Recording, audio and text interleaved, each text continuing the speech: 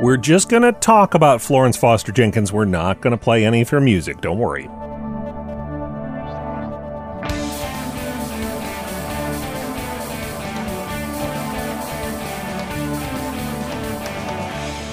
It's time for Cool, Weird, Awesome, where we hope you like the sounds we bring you each weekday. I'm Brady. It's Tuesday, October 25th. Today in 1944, the greatest concert in Carnegie Hall history, featuring a truly incomparable singer, the one and only Florence Foster Jenkins. I'm going to try to be charitable here because when someone is known as perhaps the worst opera singer of all time and is immortalized in a movie starring Meryl Streep, they don't really need me to pile on. Let's just say the woman born Narcissa Florence Foster loved music, and in some ways music loved her back. She was a capable pianist, who it said gave a recital once at the White House at an early age. Singing, on the other hand, well, did I mention she was a capable pianist?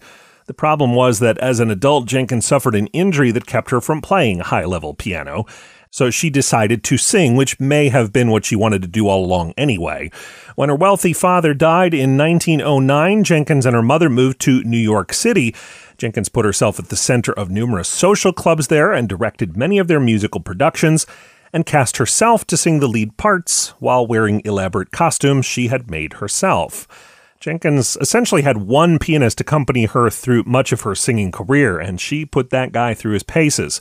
He would have to speed up or slow down to account for her uneven rhythm, or sometimes he'd have to change chords or keys if she went off melody. One critic said of Jenkins, quote, "She can sing anything but notes." And whether society types in New York City loved to hear her sing or not, they did go to hear her concerts for years. In fact, her final concert, the one at Carnegie Hall today in 1944, she sold the place out. And in a way, that sums up Florence Foster Jenkins.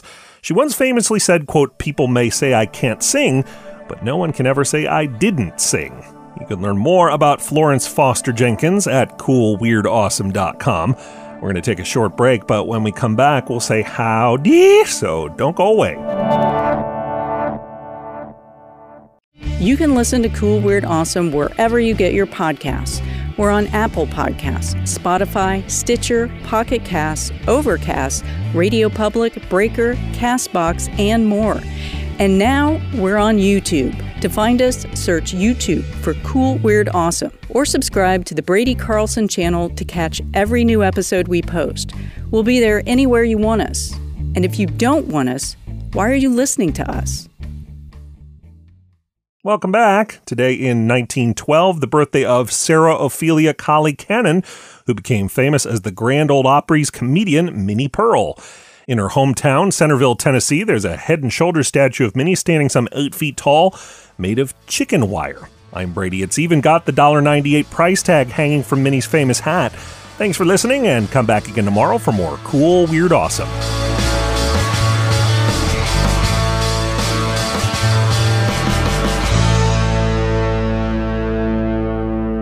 Another helpful Brady Carlson project.